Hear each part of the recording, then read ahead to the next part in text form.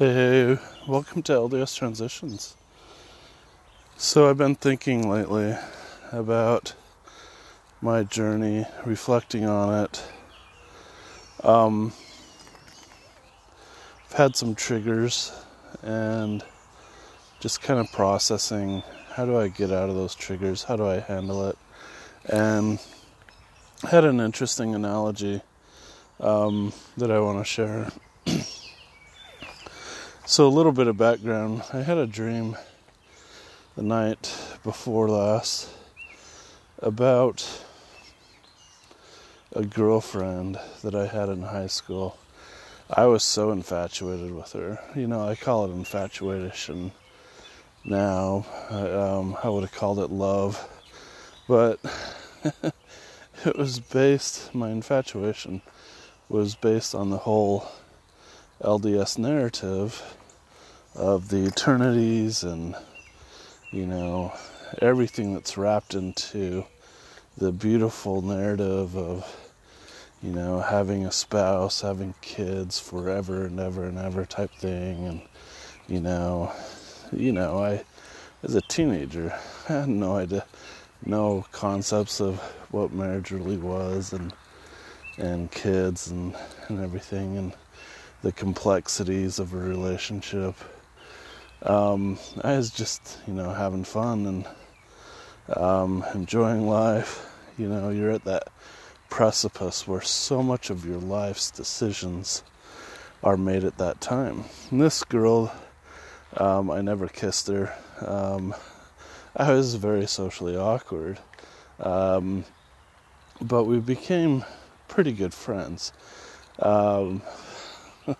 Even though my ideologies or my concepts around a relationship, I grew up where, hey, I'm the priesthood holder, and so I'll listen to what the wife says, but I have the priesthood, so I get the last say.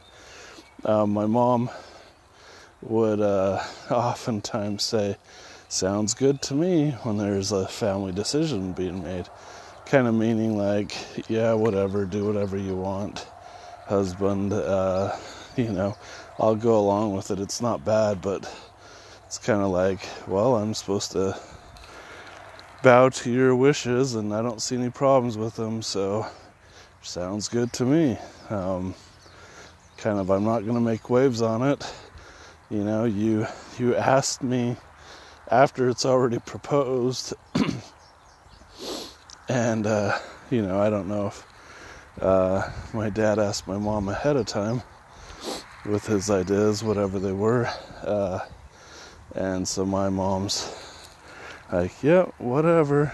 But in other ways, my mom was very much ran the house and did a very good job of being on top of things and being very concerned and helpful for the kids on where they needed to be with Eagle projects, with school, with, and there's a lot of us kids, and she did a great job in many respects, and more so than I think I could have.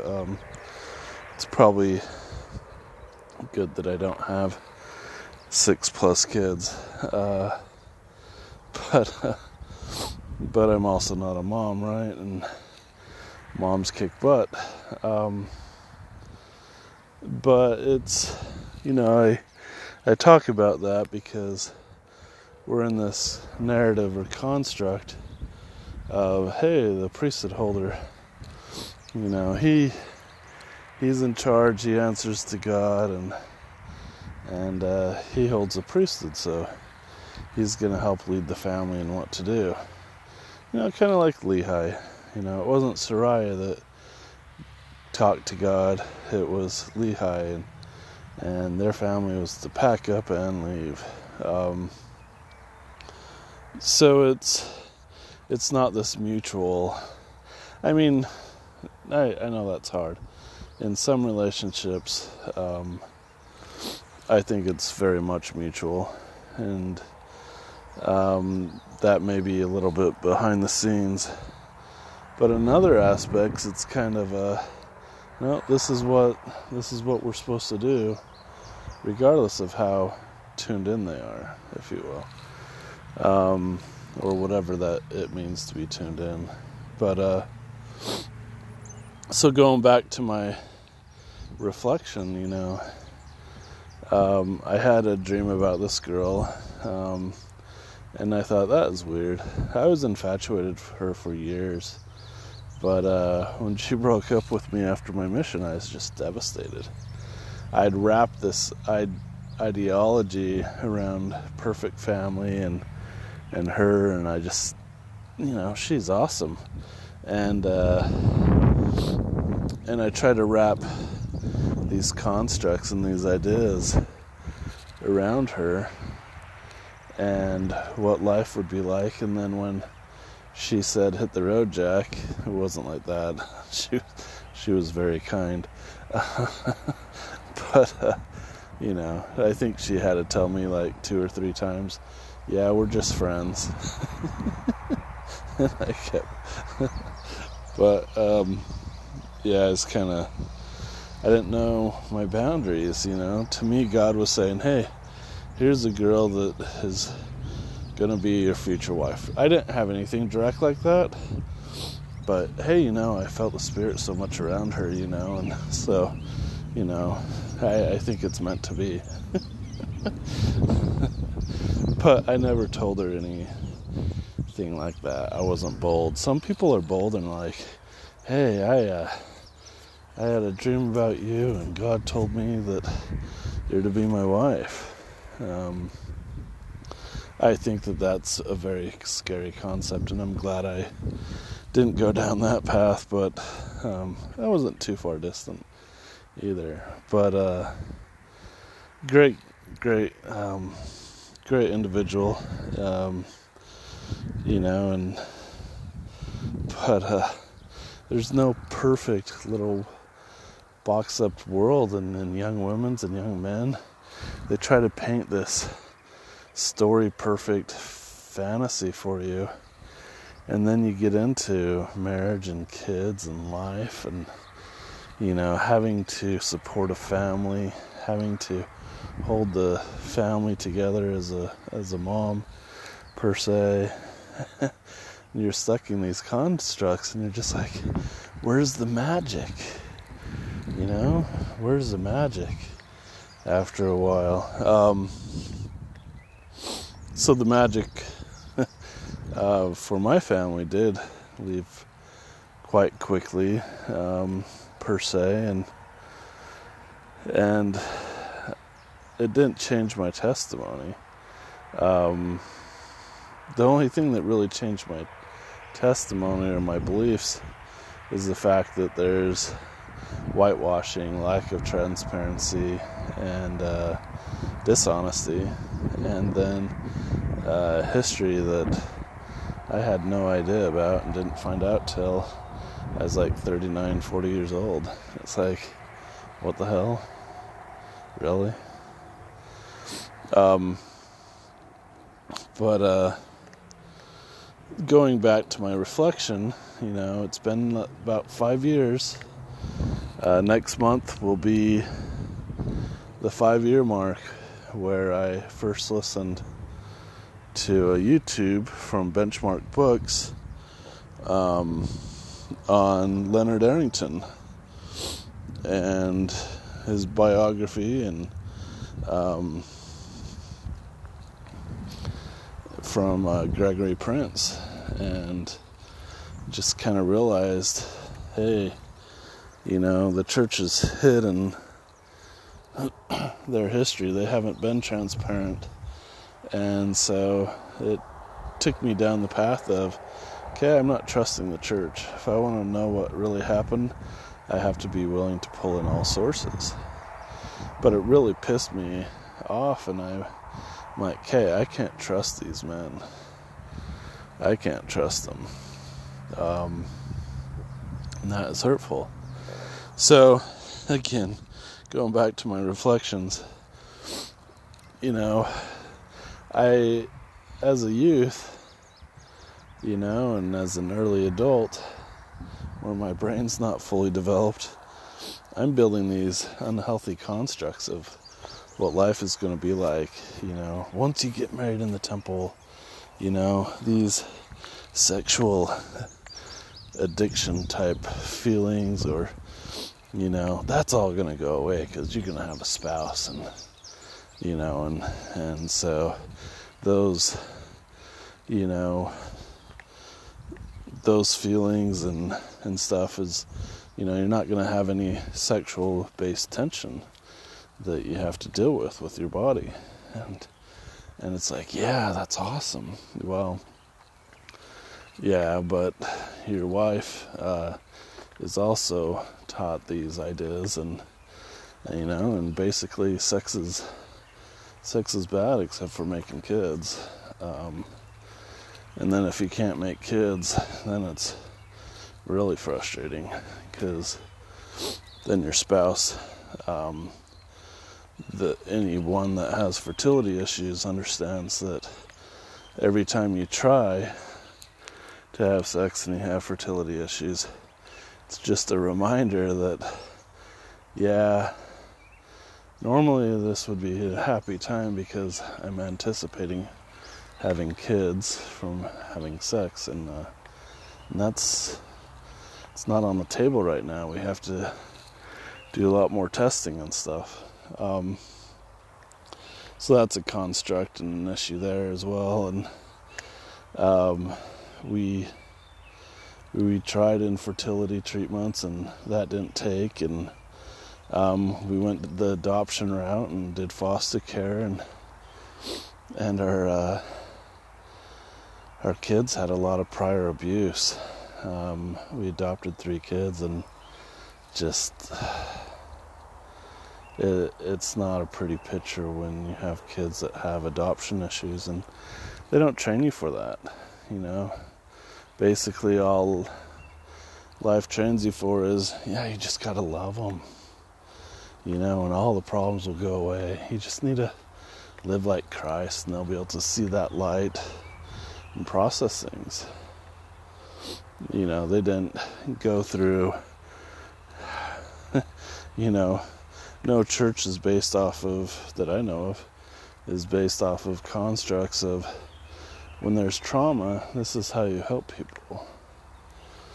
However, it is interesting that the mourning with those that mourn construct in Christianity is a beautiful piece, because being able to truly mourn with someone that mourns brings a sense of validity of being able to hear. But being able to actually help with those trauma responses, it definitely takes more than just hearing someone. And there's not a lot of people that are experienced with trauma. But anyway, I keep having squirrel events. But with this perfect little narrative that I had formed up in my youth of how the eternities and marriage and everything was going to work, that is a kind of a core, or a perfect reflection of, or fairy tale of, this is how it's going to be. It's going to be beautiful. It's going to be wonderful. And it just isn't, it's just not that way. At least for so many of us. If you have the magic pill that helps this fairy tale all come into play, one, it's probably an illegal pill. And it's a short fix, right? Because we're always going to have issues. It's just the nature of the beast. And church is going to excuse it out of, we're here to be tested, and that's why we have these issues.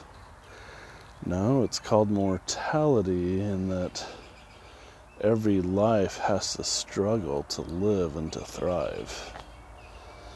And it's just part of life in and of itself, and when death comes, death comes. And is there something after? I have no idea. But if there is, it would be quite the thing for you to be able to retain your memories from a prior life. Because how in the world is that retained when it's in a biological state that has decomposition? How does it stay? There has to be something more to the soul, and science hasn't been able to help prove that. And that's not where I'm saying that there isn't. It's just there's no evidence that there is, and that's hurtful, that's hard. And that's what's difficult with these belief structures, is that, they paint these beautiful pictures, but the reality of it is we just don't know. We just don't know. And then you have these prophets and seers and revelators, and they just don't know either. They put on a good show and they talk the dance, and they help you believe or maintain a belief to some degree, but they just don't know. They're very much like any other organization. They figure things out as they come, just like a bishopric or a stake presidency or a Relief Society presidency. How can we help Sister so-and-so? Yeah, let's take her a casserole. Well, maybe she hates casseroles. Maybe she doesn't want you coming to her house. But, hey, that's the way that you can help. But is it really helping? It's hard to say, right? So, but going back to my reflection, I kind of have this analogy of I'm a submarine in the depths of the ocean, and I want to get back to the top. I want to have flexibility in moving and being able to formulate and evolve my constructs, my beliefs, but I'm held down by this anchor. The air in the submarine is getting stale. I feel like I need a new lifeline. I feel like I'm suffocating a little bit. And I've got these huge weights and anchors that are holding me down into this depth, that have provided me structure in the past, but they've not allowed me to feel free to move around. And that was okay when I was in that construct. It's like, hey, this is beautiful. I love the ocean, and I'm in the submarine, and hey, I can go to the top to some degree, but it's only in a limited range. And I can do this, I can do that. But all the meantime, I have these heavy anchors that are attached to me because I'm attached to this construct. And I need to be able to release these anchors so that I can bob up to the surface from where I'm at right now. I want to be able to travel the world. I don't want to be anchored down anymore. I want to be able to expand my views. I want to be able to thrive. And I have to be able to cut loose of these beliefs and be able to be independent, and part of that is being validated that I am different. And that's a huge part right now, is that my wife needs me to be anchored. And so, I want to detach and be free, but she's afraid I'm leaving her. But, where I live and where my beliefs are don't always have to, they're not the same. They're like different parallels. They're just different. I can still live, but my beliefs be able to roam, if you will. I don't have to be anchored down all in one place where she is in beliefs. And so it's difficult to try to represent that. It's difficult to feel safe. It's difficult for her to feel safe. You know, my husband wants to remove the anchors and be able to float around in his submarine of beliefs. And I'm afraid it's going to destroy my family. I'm afraid it's going to change my eternities. But I need a release. I need fresh air. My beliefs need to be able to thrive. I need to find spirituality. There's a lot I need to be able to do. But being anchored down, the air is still, I'm not getting that newer sense of spirituality. I see the constructs and the anchors, and they're rusty, but they're not going away. So it's hard. So what do I do to release the anchors? Well, I have to be able to communicate with my wife.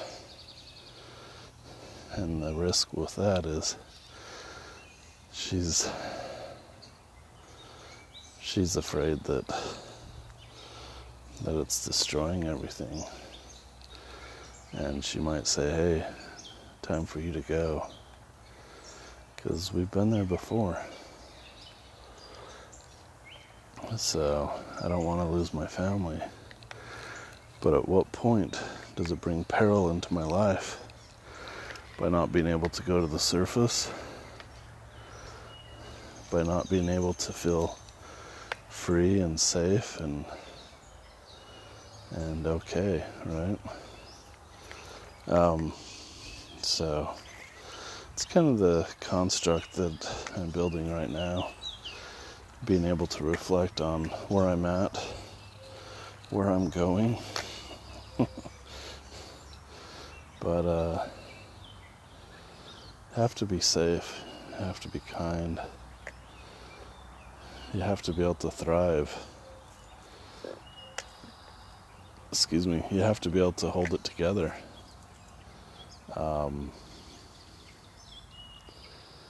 And it's not easy.